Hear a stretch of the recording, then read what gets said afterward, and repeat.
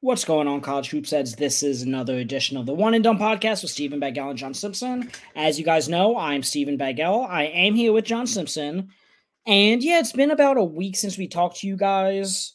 So we honestly, this week in college basketball, John, could you say was, aside from Saturday's slate, definitely a little light in terms of, great matchups to play? Yeah, absolutely. That's kind of that's what I was thinking about last week. It seemed like we were kind of waiting for Saturday all week long for some excitement to take place. I know a lot of kids got exams going on and stuff like that. So, So been a little lot.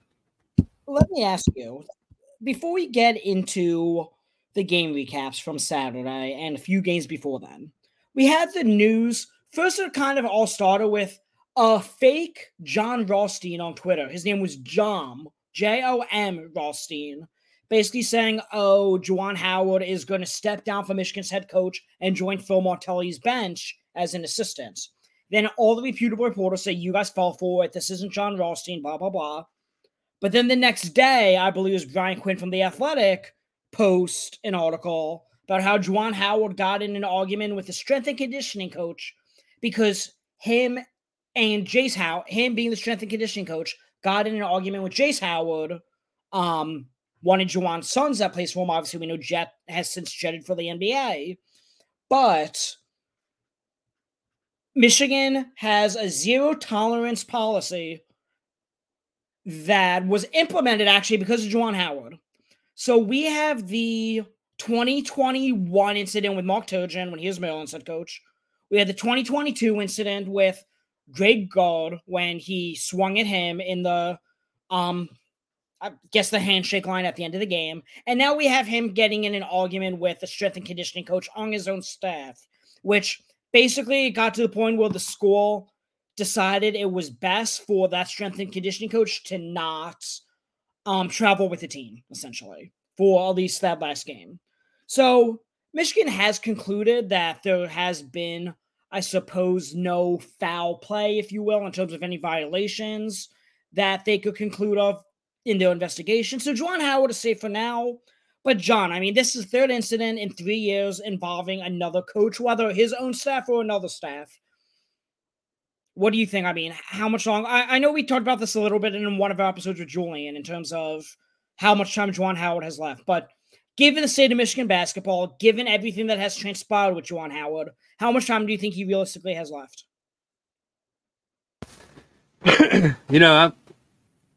When I first heard this news, I was kind of thinking that, well, here Michigan has their out on Juwan Howard. Just because, obviously I don't think that the performance has been up to what we expected when Juwan Howard took the job there. Not that he hasn't been able to recruit. He was able to recruit when he first took the job, and obviously, his two sons came with him. But it definitely is like you said, another hit on his reputation. I think that it's gonna, not only is this gonna, is this kind of another thing to taint his legacy at Michigan, but I think it's gonna probably, when he does go on, because I don't think he might make it through this. I know they found, kind of that nothing was found, nothing to warrant disciplinary action or whatever when they did an internal investigation. That's not to say that this is over with either, I think. But, I think it's just another strike against him. And it's the type of thing that probably wouldn't, if there's smoke, there's fire. And I think that it's probably the thing that wouldn't warrant as much attention were he winning games for Michigan and coaching a nationally ranked team. It's just kind of the way it is. So I know he did a press conference the other day where he talked a lot about his heart surgery and that kind of stuff, and didn't really talk a whole lot about the whole Sanderson thing. But what he did say was, that he made like a little generic statement about, they said there's still a review going on or whatever, but I don't know. I think, media have talked a little bit off air about the Michigan situation and who I think could possibly take the job there. Were Michigan ready to make a move? I just don't think that they're going to be willing to continue losing, especially with the Big Ten expansion. They can't really afford to get too behind, I don't think, as a team. Yeah, no, I agree. And I definitely agree with you in terms of if Michigan was going to make a move, they had an excuse to, and they chose not to. So that's, you're right. Very interesting to see. I mean, I did pay San Diego State's Brian Dutcher for that job because he was an assistant on that for that school for years. So we'll have to see how that plays out. In other coaching news, we have Kenny Payne from Louisville. I believe it was Jeff Goodman who is the one who reported basically stating that, Kenny Payne's on thin ice. I mean, I think everyone kind of anticipating this news to come out. And a lot of people said he wouldn't even make it till the new year, which he might not. Quite frankly, I thought they were going to lose that Pepperdine game they had yesterday that they ended up winning. So they won by, I think, 30-something. So Kenny Payne's job is safe for another day. Let me pull up their schedule, actually. I can't imagine Kenny Payne making it through the season. So let me pull up the schedule real quick. Okay. So they beat Pepperdine by 22 yesterday. They play Thursday at home against Kentucky. At this point, I assume he's safe. Do they get blown out so badly by Kentucky that he loses his job? That's the last game before conference play starts. I mean, I could see it. I could see it. If not Kentucky, they play Virginia in Virginia, January 3rd. So he has about a 12-day break in between Kentucky and Virginia games.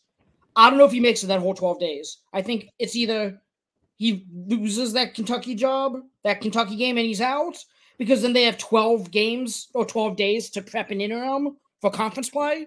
Interim probably being either Nolan Smith or Danny Manning. But yeah, I don't know if he makes the conference play at this point. Yeah, I don't know. I mean, it kind of feels like if he wins that, because I don't see any way they beat Kentucky. That's probably the only thing that would save his job at this point. But that seemed like it would be a good time to go ahead and move on. If they don't do it, then I don't know. Like, when would they do it? Maybe after the season. I know that they probably want to get a jump on a new hire, just because they're going to want to make a big splash with that job. So, all right. So say that he makes it to Virginia. Louisville's not going to beat Virginia. Then it's Pittsburgh. I don't think they can beat Pittsburgh. Miami, they can't beat. NC State, maybe. UNC, they're not going to beat. Wake Forest, I don't think they're going to beat. Duke, Virginia, Clemson. Virginia, Clemson, 3-game span is what's screaming out to me in terms of if he somehow makes it to there, he's definitely going out to that 3-game stretch. Yeah. Because they might lose by a combined 70 points. Yep. In that stretch. So, and that's just not, nor should it be acceptable at Louisville. So, yeah. I don't know. He'll land somewhere, and have a chance to rebuild his brand, I guess. But the Louisville experiment has not been a good look. I'm very intrigued as to who takes that Louisville job. Obviously, I pegged when we did our coaching predictions, Chris Holdman there from Ohio State. But, Louisville's still an appealing job. Look what happened with Georgetown. Georgetown has sucked for the last 6 years. And Ed Cooley left Providence to go there so quickly. Yeah. So I can only imagine. I think we'd be surprised about who would entertain that job, too. Yeah. No, I 1,000% agree with that. Someone's going to come out, a big-time name, and they're going to take that job, I think. So, okay. In other news, we have the transfer portal rolling, where basically it was Raekwon Battle and 7 state attorney generals filed in West Virginia District Court. Basically an unconstitutionality suit in terms of, you can't prevent second-time transfers from playing. It violates the Sherman Act and antitrust laws and blah, blah, blah. I could go on a constitutional law tangent right now, but just to make a long story short, they did grant a temporary restraining order to allow players to play. After that, though, players still didn't want to play because they didn't want, after the 14 days, it to be overruled by the district court, because I believe the hearing is December 27th. And they didn't want to play for 2 weeks and lose the final year of eligibility for playing those 2 weeks. Now, it came out that that's also unconstitutional. You can't have these guys play for 14 days and take a year of eligibility away from them. So, essentially, now you can play rest of the year, play out their eligibility, and this may impact college sports, not just basketball, but football as well, forever. That guys could just transfer as frequently as they want, and they don't need to get these hardship waivers for mental health or abuse or whatever the hell else they would allege. But yeah, I mean, that's a big deal in terms of what the transfer portal has turned into. Because now, I mean, every year guys could just be jumping school to school. Yeah, exactly. And I think that they're going to have to, it's going to kind of open up a whole new, like you said, a whole new era in football and basketball where, it could be from year to year guys transfer. And frankly, I don't care if they transfer to a new school every year. I like that. Yeah. I like it. It doesn't bother me a bit. I'm a big college football guy too. And I'm sitting here right now loving the portal part of college. I mean, it gives me something to do for the next month, because I don't really care about watching, avocados from Mexico Cure Bowl or anything like that. So with, I like hearing about what is basically to me is like NCAA free agency, and you got to give the guys, especially now, I think, and, I'm not the lawyer on this podcast, but I think that now that they can earn money from their name, image, and likeness, that it does kind of violate them to not be able to basically work. Yep. And and having that right to work, and by being enrolled and playing on these college teams, stuff like that. So I'm excited about it. I'm excited about some of the guys that we're going to see play this year that we didn't think we were going to get to see, that we were disappointed about earlier in the year. With the big one being Raekwon Battle, I mean, they can really turn around this West Virginia team. I mean, that's a big. They did say Jesse Edwards is now off for 4 weeks as of. Yeah. Right, but still, if I'm going to be out, Jesse Edwards out for 4 weeks, I'd rather have Raekwon Battle there than not. Absolutely. There's a little bit of a buffer, and I'm excited about Jalen Cook for LSU. I mean, that turns LSU's. Yeah. So, I think it's cool. I think it's a good thing. We're in a good place right now with how all this is going, and obviously, that the NCAA is going to try to push back in any way they can on this, and the old school preservers of the old fashioned basketball game and stuff. But I think this is a big win for the players. And it's funny, and I think we could probably even look at this deeper later on about what teams are going to be the most affected by this. Like, there's some teams that can really have been given a huge boost, that might come on in conference play once some of these guys are able to knock some of the rust off and really get in there and compete. Yeah, absolutely. And again, I saw the list of guys that I'm going to have to find it, but basically the list of guys who weren't eligible who now will be. So we'll have to discuss that probably next episode. But speaking of transfers, Naquan Tomlin, we talked about it briefly, basically was dismissed from the Kansas State basketball program because they have a zero tolerance policy. And he basically Halloween weekend got in a minor fist fight. I think he paid a fine and that was it. I mean, he has no further legal actions. And for whatever reason, Kansas State chose to dismiss him pretty controversially. He's now since graduated this semester. He graduated and he's eligible to transfer. he committed to the Memphis Tigers. So as of whenever the spring semester starts, he will be playing for them. Obviously, Jordan Brown has left the program, so he kind of steps in to fill those shoes. I mean, Naquan Tomlin was the starting big man on an Elite 18 last year. Like, he is a very effective player. And Memphis, we could get into their game recaps real quick. They just beat Clemson, who was undefeated. And not only that, before they beat Clemson, they beat Texas A&M. So they had 2 straight wins over Texas A&M and Clemson, who were 2 probably of the 15 best teams in the country talent-wise. And they play Virginia tomorrow. So I think that Virginia game is going to be a huge test for Memphis, but how good could Memphis be with Naquan Tomlin? Well, I think they're really good right now. So when you bring Naquan Tomlin, I think almost in a way, Naquan Tomlin can be what we thought that Jordan Brown was going to be for them this year. We were both, I know both of us were really high on him coming into the season. Memphis is a good team. Like, they have some quality wins. I was just looking at their schedule.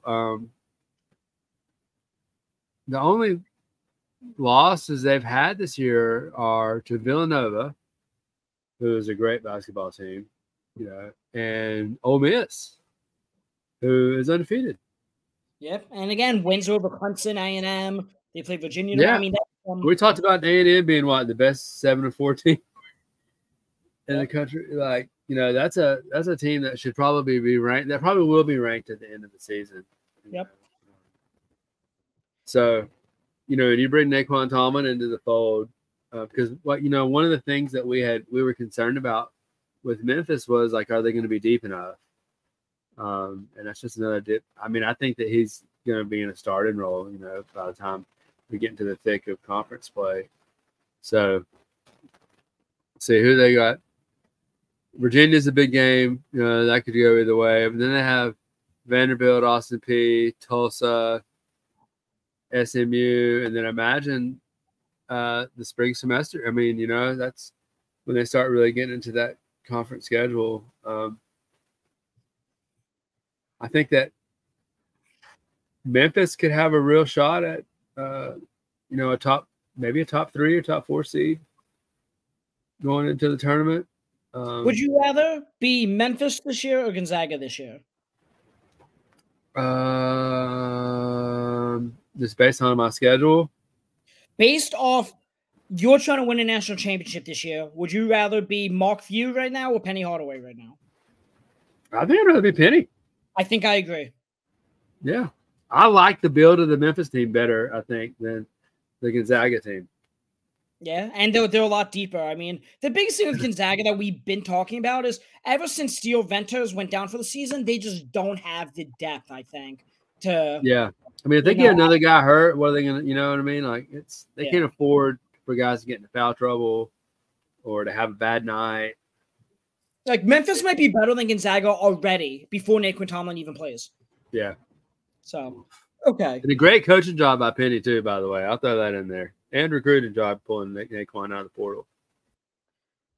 So Memphis recently made, as you guys know, I am a voter in the Everything College Basketball top 25 every week. So Memphis, I had to obviously put in my rankings after beating A&M and beating Clemson. I actually have the same 24 of the 25 scores is the same as the AP poll, which I usually disagree with the AP poll, so that's a decent amount for me. The only thing I have differently is that I have Miami in mine, and they have Virginia. Otherwise, I mean, again, 2 ACC schools. I still think, I know the metrics are a lot lower on Miami, like the Net, KenPom, Bartorvik. I still like Miami, so I have them in. Otherwise, let's see here. Northwestern, let's start with Wednesday. They lose to Chicago State. I mean, Northwestern has to be the only school in the country that could beat Purdue and then lose to Chicago State a few weeks later. I mean, only Northwestern could do that. That's rough. Otherwise, I just think that goes back to the Big Ten not being all that great this year. Obviously, Purdue is ranked number 1 right now. Wisconsin is great, and Michigan State just had a huge win over Baylor that we'll talk about. But otherwise, Illinois is pretty good. So, yeah, maybe the Big 12 is doing better than they were the last few times we talked about how pitiful that conference is. But yeah, Northwestern just, you can't trust them. And I feel like that's a lot of the scores in the Big Ten that we'll be talking about as the season goes on. Like, you know what? They're beating each other up. We can't trust any of these teams to make a deep run. Maybe Wisconsin, Purdue, I think you can, and maybe Illinois. That might be the extent of where it goes. UNLV beat Creighton. Creighton is 0-2 in the Mountain West and undefeated against everybody else. They lost to Colorado State, who's obviously a great team, and now they lost to UNLV. But again, they are undefeated against everybody else. Are you worried about Creighton at all? No. Me neither. No, I'm not worried about Creighton. That's a great team. I love that team. I don't know if there's a starting five I like more than Ashworth, Shireman, Alexander, Kalkbrenner, Mason Miller. I mean, I love that's a good, solid basketball team, and UNLV got them that game. Caleb Boone had a great game that game. Yeah, and I'm looking. And they got Keelan Boone back. Yeah, they did, and that's another team we just talked about in terms of the two-time transfers being eligible. Yeah. So yeah, Creighton shot 28% from three, and they got blown. They got blown the fuck out. They lost by 15 points. Creighton's not going to shoot many games shooting 28% from three. Let's see, the rebounding. UNLV is probably not going to have many games shooting 45% from three. Yep, that was the next thing I was going to say. They shot 45.5% from three. So, okay. I don't have that much to add about Creighton because I am not that concerned about Creighton, quite frankly. I think those top three teams in the Big East all are national championship contenders. I will say this, UNLV is another player out of the Mountain West.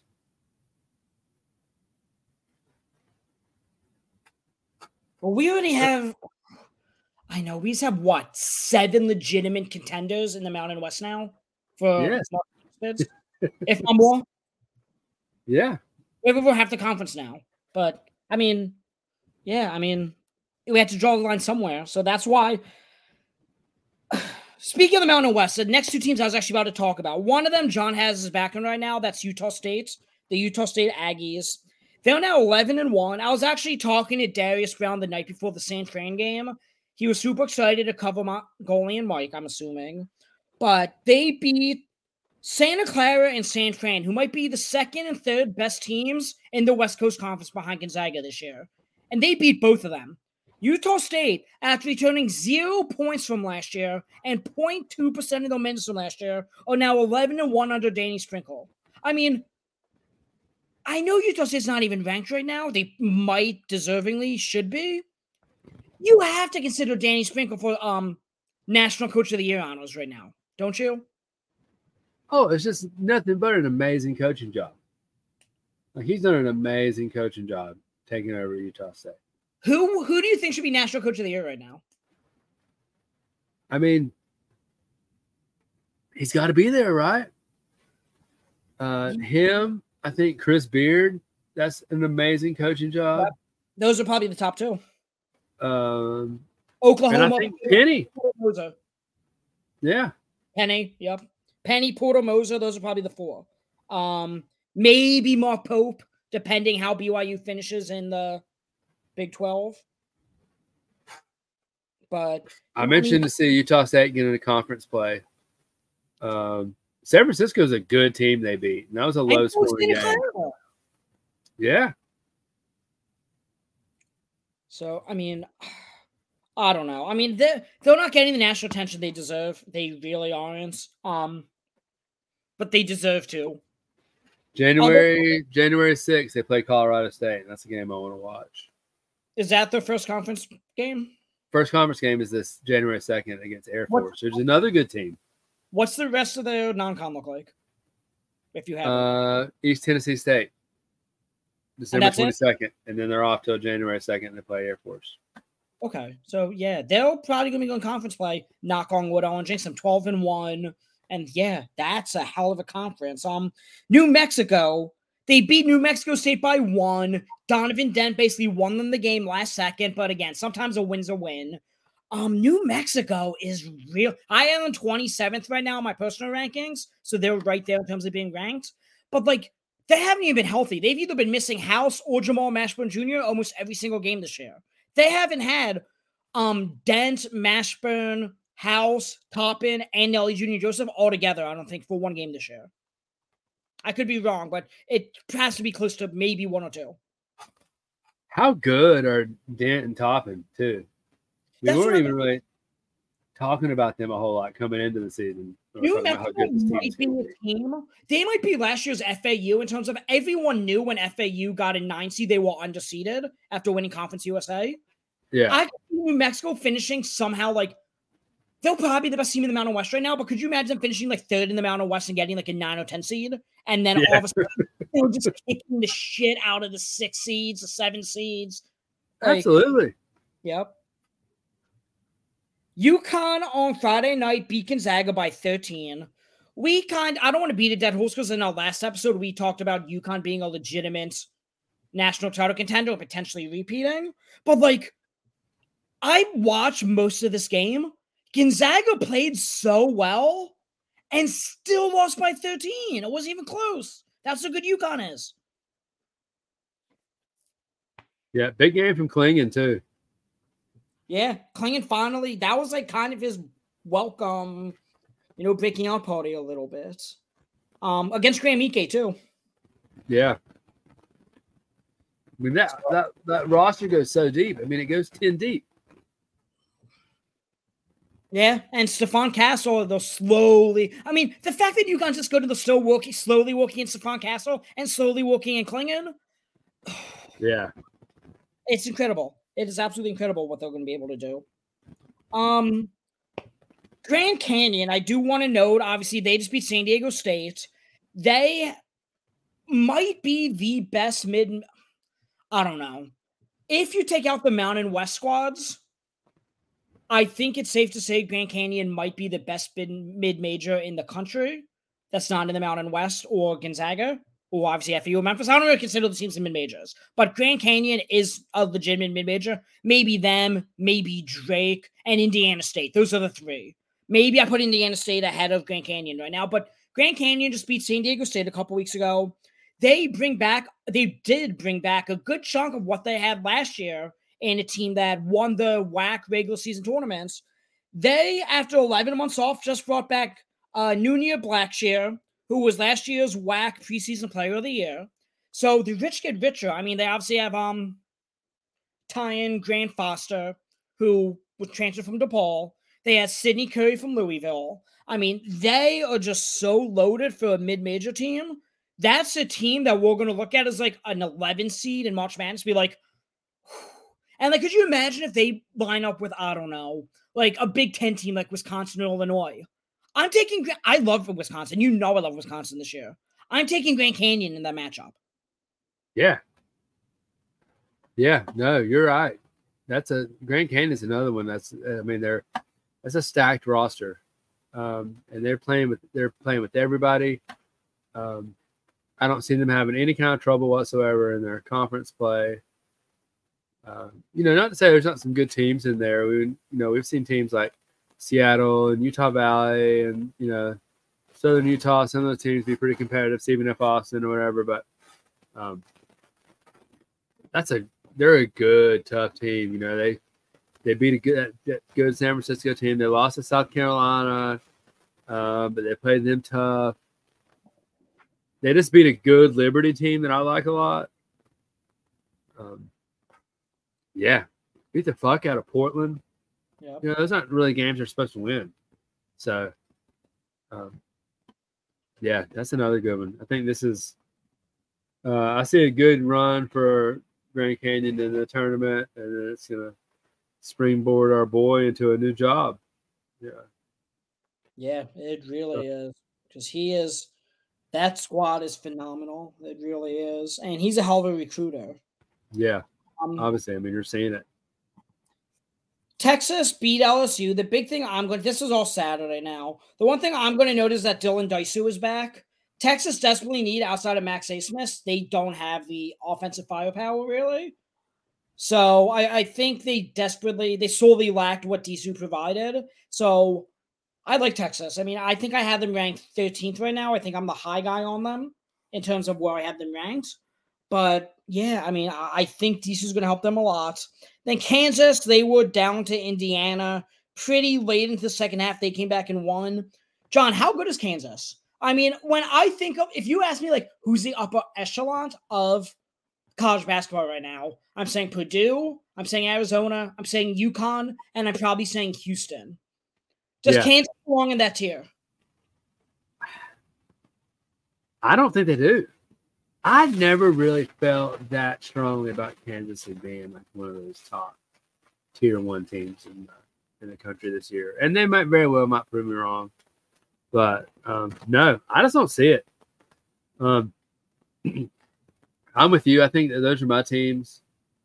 And I've got Houston up there. I mean, I think Houston's a better team than Kansas. So I mean, we're gonna see. I mean, I can't wait to watch Big 12 this year. Talking about Texas and Kansas both, like, I can't wait to watch Big 12 basketball this year and see how that conference plays out, because there are so many good teams. And I don't even know if I'm really taking away from Kansas all that much. I'm not going to sit here and say, "Oh, fucking Kansas sucks." You know, like Kansas is a good basketball team, and they've got the wins to show it. But you know, I don't know if I see a national champion of that. So, yeah, I mean, in terms of the Big 12, the fact that BYU and Oklahoma are this good just demonstrates how elite that conference is. I mean, those were teams that were projected 9th and 10th, and we projected around 9th and 10th in the conference. I know BYU in the preseason poll, I think they were 13th. I mean, it's insane. Indiana State, they beat Ball State on Saturday. They moved to 10-1 again. Them and Grand Canyon definitely seem like the two best. And I'm going to give Drake credit as well. These definitely seem like the 3 best mid-majors in the country. I don't know how at this point the committee is going to leave out one of Drake or Indiana State. I don't see how that's feasible right now. Not unless they just really drop off. Like, would you rather see 6 Mountain West teams tough? Would you rather see 5 Mountain West teams get in, and 1 Missouri Valley, or see 4 and 2? Probably 5 and 1, to be honest. But what about a second West Coast Conference team, or a second Missouri Valley team? You're muted.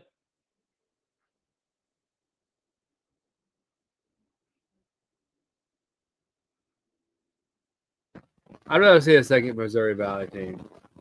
Yeah, I agree. I think other than, obviously you have FAU and Memphis in the American. I don't see any third American team rising. So, yeah, I mean, Mountain West is probably a bad example just because how high we are on a lot of those teams. But I can't envision the Missouri Valley not getting both Indiana State and Drake. But that might be what it comes down to, you know? I think you have a better shot at Drake wins the conference tournament because of how good Indiana State, I think, is 12th in the net right now. So they have a better shot getting that large bid than Drake does. So I think I watched some of them Saturday too. That was a good game. Yeah. I was watching it, getting ready for the 3:00 slate. It was on Peacock, I think. Yeah, and so was on Purdue and Arizona was on Peacock. So. I saw it. So Ohio State beat UCLA. This is one of the games that you kind of said to me. It's going to kind of impact like which teams like an 8 seed and which teams a 9 seed in March Madness. Obviously, Ohio State won that game. Ohio State's good. I know they just lost to Penn State, and they were up by 18 with like 10 minutes left and choked the game and lost. Ohio State is good, and Ohio State is deep. I'm not big on UCLA. I'm down on the entire Pac-12 this year, but Ohio State is good. I know I keep crappy on the Big Ten, but I don't know. There's a lot of teams I like in the Big Ten. Even though I crap on them, I just kind of got to see how it comes together. Even when I was watching that game, one of the announcers, I can't remember which one it was saying, he said, you know, watching this game, you just get the feeling that these are 2 teams that are going to be better at the end of the season than they are right now. They're going to continue to get better throughout the season. And that's kind of the vibe I get from both of those teams, especially Ohio State. You know, Ohio State, in my opinion, is going to be one of those 6, 7, 8 seed teams maybe that kind of is hit and miss throughout conference play, that might make a good conference tournament run, that gets in the tournament and like nobody really wants to see because they do have so many pieces. They got so many pieces. They have so much. I mean, there's some legit. I think there's probably some NBA players on that team, and they just keep getting better. They're young. Ohio State's young. Yeah. And you have a Bruce Thornton breakout going on right now. You have a Roddy Gale breakout going on right now. I mean, there's a lot to be. Obviously, they have Zed Key and Jamison Battle and Okpara. There's a lot to be excited about. Yeah, Akpar, I think, is getting, he's starting, his minutes are starting to go up, and I think, he's showing a lot of flashes of what he can do. And we're still waiting on the Scotty Middleton breakout to come. Yeah. Scotty Middleton was initially supposed to be a one and done. It looks like he's going to go back. I mean, imagine if Roddy Gale, Thornton, and Scotty Middleton are all back next year. I know. And Akpara. Yep. So, okay, let's stay in the Big Ten. Michigan State. I'm not going to toot my horn too much. I told you, before the game started against Baylor, I said, Michigan State's going to beat Baylor because the spread looked fishy is only 2.5 and how badly they played. Baylor's only 2.5 point favorite. I know it was in Michigan State, so they get 3 to 3.5 points just for being at home. But I was like, I don't know. Michigan State, Izzo's in a must win. Like, their season's over if they lost that game because they have no quality wins going into conference play with some bad losses. So everything was set up for Michigan State to find a way to win that game. They beat the crap out of Baylor. They won by 24, handed Baylor their first loss. They shot 8 to 12 from 3, so obviously that's 67%. On higher volume, that's obviously not sustainable. I don't have too much to take away. I just know Michigan State had to win the game. They won. They're well coached. I don't have much else to say. I mean, maybe they get an at-large bid, but even so, my opinion's not changing them too much. I don't know if they even get an at-large bid at this point, and is a streak of, 24 straight March Madnesses might be coming to an end. I mean, this obviously goes a long way. This win in Baylor would definitely help them on Selection Sunday. Absolutely, because I think Baylor's going to be a top seed when it comes down to tournament. But I watched in this game too, and you called it. I was watching that first half, and they were just beating. It was bad. Yeah. Baylor was turning the ball over. They couldn't buy a bucket. I watched that. I don't know if you saw towards the end of the first half, they got a turnover, and Cohen Carr just had like miles of runway ahead of him and threw down a huge dunk. And I thought to myself, like, Baylor should just go get on the bus and go back home. This is over. They are done, dead. They never really came back from that. That I know they kept it a little bit closer in the second half, but it was amazing. I mean, that was first of all, amazing play by Cohen Carr. He didn't really do much else in the game, but that was a big win. You could see they were fired up. Izzo was fired up. They were all feeling good. So maybe this is what they needed to kind of give them a jump start. Obviously they need to win out. They have a date with Indiana State coming up. Oh, I'm excited to see that game. Yeah, December 30th. And it's you never would think that, this is a must win for Michigan State, playing Indiana, but it is. That's kind of a must win for both teams if they want an at-large bid. Yeah. That would go a long way for Indiana State. It's going to go a long way for Michigan State too, I think. So yeah. Michigan State can still finish top 2 in the conference, top 2 or 3 in the conference. Absolutely could. Top 2, top 3, even top 4. I think they would get in with. The Big Ten's had 8 or 9 bids every single year for the last 4 or 5 years. Yeah. I will note Tulane's Kevin Cross had back-to-back triple doubles, which is good for him. I just thought that was you don't see that often in college basketball. I know we saw it with Kevin McCullough earlier this year, but you don't see it often. Houston beat Texas A&M. Texas A&M has to be the best 7-4 team I've ever seen. Like they are incredible, but the full loss are to Houston, to Memphis, to FAU, and to Virginia. So they don't have a bad loss. And they should have won that Houston game. Yep. I agree. And they do have wins over Ohio State and Iowa State for what that's worth. Yeah. So I'm still very high on Texas A&M. I'm also very high on Houston. I mean, Houston, my biggest problem with them is they didn't play too difficult of a non-con up until they played A&M. I mean, they played Utah and Dayton, and that's pretty much it up until A&M and Xavier. And Xavier's not, I don't think, anything special this year. So, yeah. They'll make up for that in conference play. Xavier? No, I'm talking about Houston. Oh, yeah. I was going to say. Yeah. And, yeah, I mean, again, they couldn't play. There's not possible to play a non-con schedule tougher than their conference schedule. Yeah, that's true. But yeah, I think that Texas A&M is a really good team. I think Houston's a really good team. And yeah, just good basketball all around. Memphis, we talked about already beating Clemson. FAU beat St. Bonaventure. I mean, FAU is so damn talented. I know we kind of crapped on them a little bit, saying, oh, we took early victory laps after they lost to Bryant, saying we knew they weren't going to be that good. They really righted the ship, and they're proving us wrong because they are really freaking good, FAU. And I like that St. Bonaventure team. I'd like the A-10 this year. Here's one. Would you rather see 2 A-10 teams in the tournament or the 2 Missouri Valley teams? 2 Missouri Valley, but I could see the A-10 teams. Because Dayton, St. Joe's, those are 2 teams that should be borderline be ranked right now. Dayton and St. Joe's. Well, that'd be a fun little 4-team tournament, wouldn't it? Dayton, St. Joe's, Drake, and Indiana State. Obviously, we saw Purdue beat Arizona.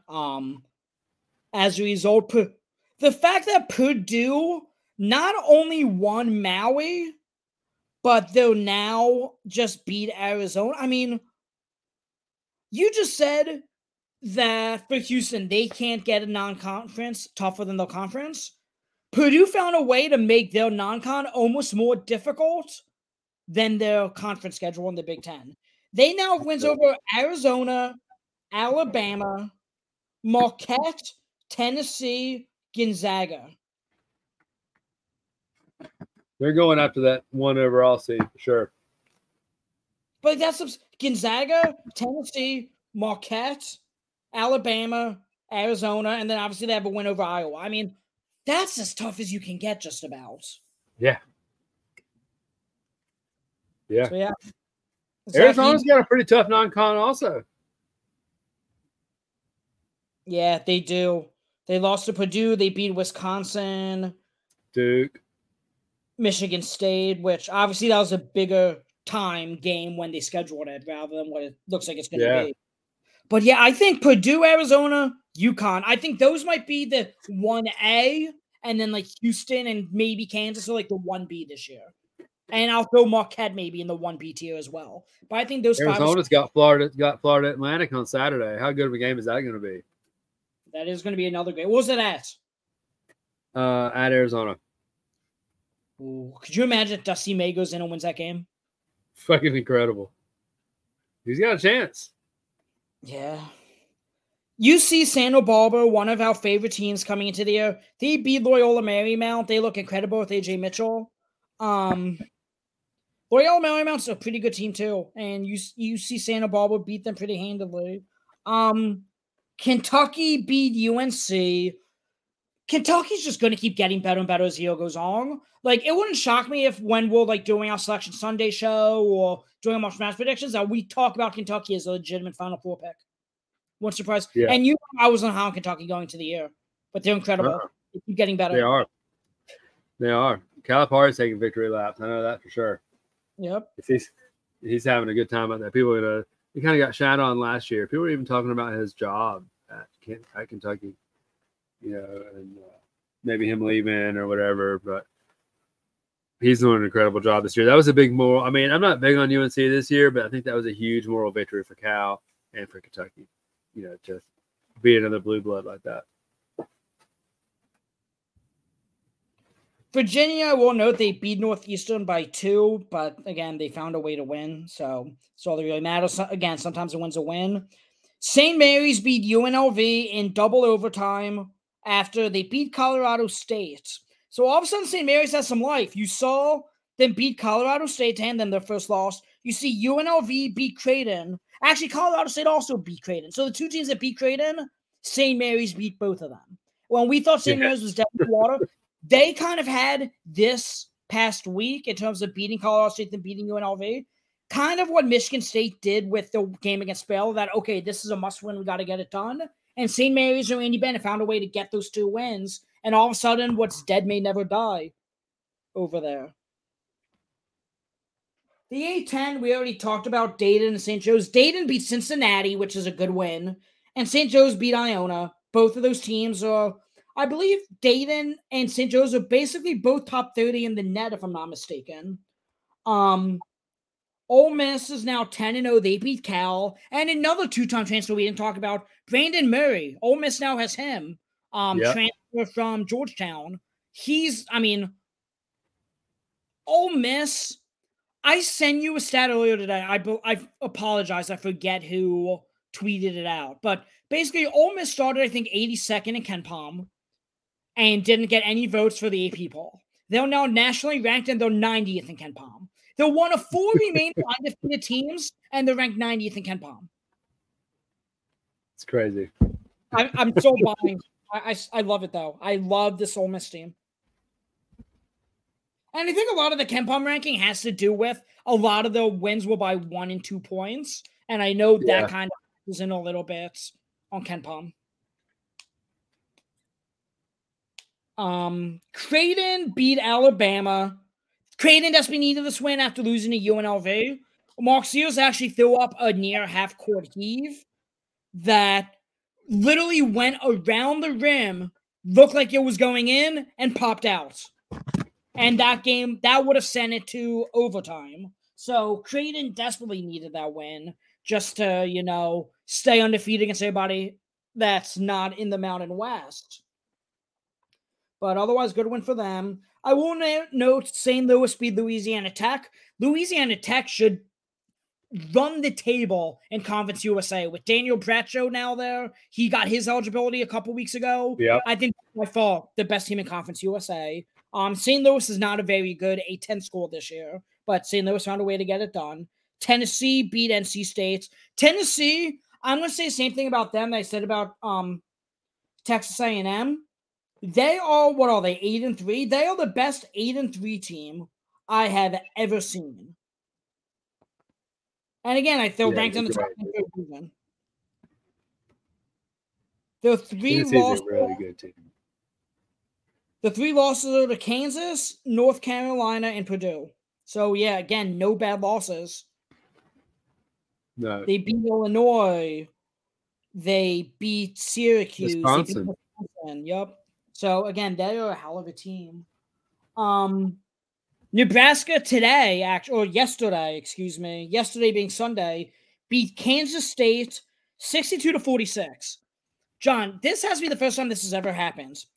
Both teams scored the KenPom ranking. I'm surprised that you were able to find that stat. That's pretty incredible. Somebody did it. I didn't look it up. Somebody screenshotted the 62 next to Nebraska, and then 62 again for the score in the KenPom, and 46 for Kansas State. I mean, that has to be the first time that's ever happened. That is, insane. But yeah, Nebraska. Yeah, that is interesting.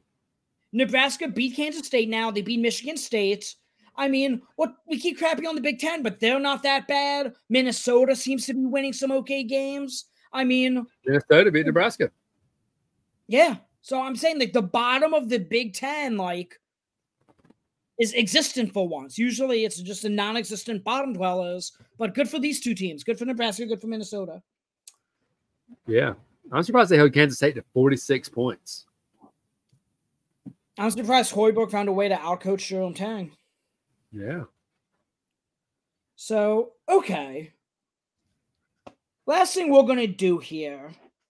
I'm going to ask you a few questions. Basically, what everyone in the national media was talking about this past week was in the last, I think it was since whenever Carmelo Anthony's Syracuse team won the national championship. So what is that, 2002? So the last 21 years, one team in the Week 6 AP poll was ranked in the national champion was ranked in the top 12. for the last 21 years. And then if you take out that one Syracuse year where they won it all, then it goes back to like 1994 or something. So like every year except one for the last almost 30 years, a top 12 team in the Week 6 poll has the national champion has come out of.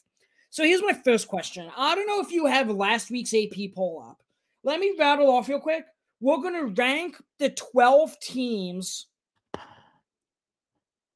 on who we think is most likely to win a national championship, least likely. And I also want you to tell me one or two teams that aren't ranked in the top 12 that you think you still are buying stock on and think they have a legitimate shot.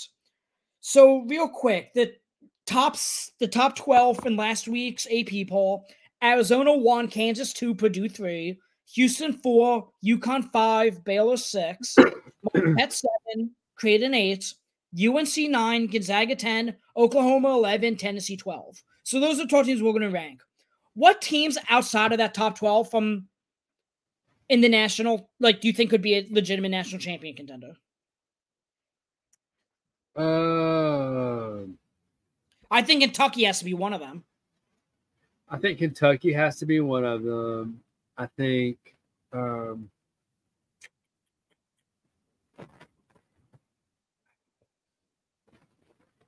maybe Texas. Yeah, with Daisu back potentially. I like Clemson. I like Wisconsin. And you and I just talked about Memphis. Illinois. Illinois too. Yeah. Yeah. Well, okay. And again, Memphis, we just said, might be a top 10 team in the nation with Naquan Tomlin. All of a sudden, they might be cooking with fire. Texas A&M's another one I love. But Texas A&M's a good one. Yeah. Okay. So let's rank those 12 teams from, and this will conclude the episode, from least likely to most likely. Okay. From those 12. So I have mine. I'm ranking UNC 12th out of those 12 teams we just said. I'll agree with that. Okay. I know they have RJ Davis. I just don't think they have the requisite guard play to really make a serious run. And I don't love Hubert Davis as a coach. Right. I gave Gonzaga, and again, UNC was ranked 9th. I gave 10th ranked Gonzaga the 11th spot in terms of most likely to win the national championship due to, we talked about the lack of depth. I'm a Gonzaga truther, but I'm kind of out on them this year. Yeah, that's fair. I'm thinking Gonzaga. I might swap them with Oklahoma, but it's close to me. I have Oklahoma 10. And again, I just think their backcourt is so much better with all the transfers they have that I kind of gave Oklahoma the edge for that reason. So Oklahoma's 11th in the AP poll from last week. So we had 12, 11, 10. I gave Creighton 9. It pained me to do it, but again, we're at this point basically the 9 best teams in the country. So I gave Creighton number 9. They're ranked number 8. I was actually torn between Creighton and Baylor in terms of who I wanted to rank out. I gave Baylor the 8th spot. They were ranked 6th in the AP poll. Obviously, this was before they lost to Michigan State. But Baylor, I think some of the recency bias for me kind of I have to be careful with Baylor because Baylor really is a really good basketball team. They have a good backcourt. They have great coaching, just good infrastructure. Like a lot of things about Baylor, I took deep. They can score. I put Kansas number 7. Kansas obviously was number 2 in last week's AP poll. I don't think they're as good as the 6 teams ahead of them.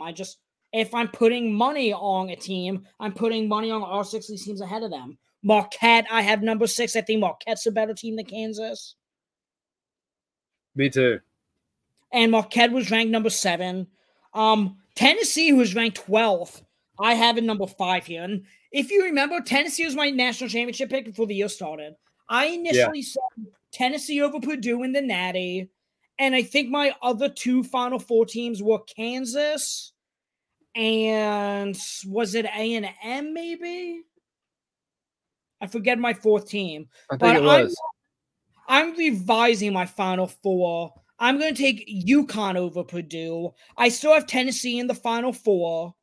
And my fourth team, I guess, is going to be Arizona, just because I think those teams are just about the 4 best in the country. I mean, I'm not going to get too cute. I know there's always going to be a sleeper that finds their way in, but I'm not about to predict Grand Canyon to go to the Final Four. But when they do go to the Final Four, I'm going to say I was right. Yeah, you mentioned it. Yeah.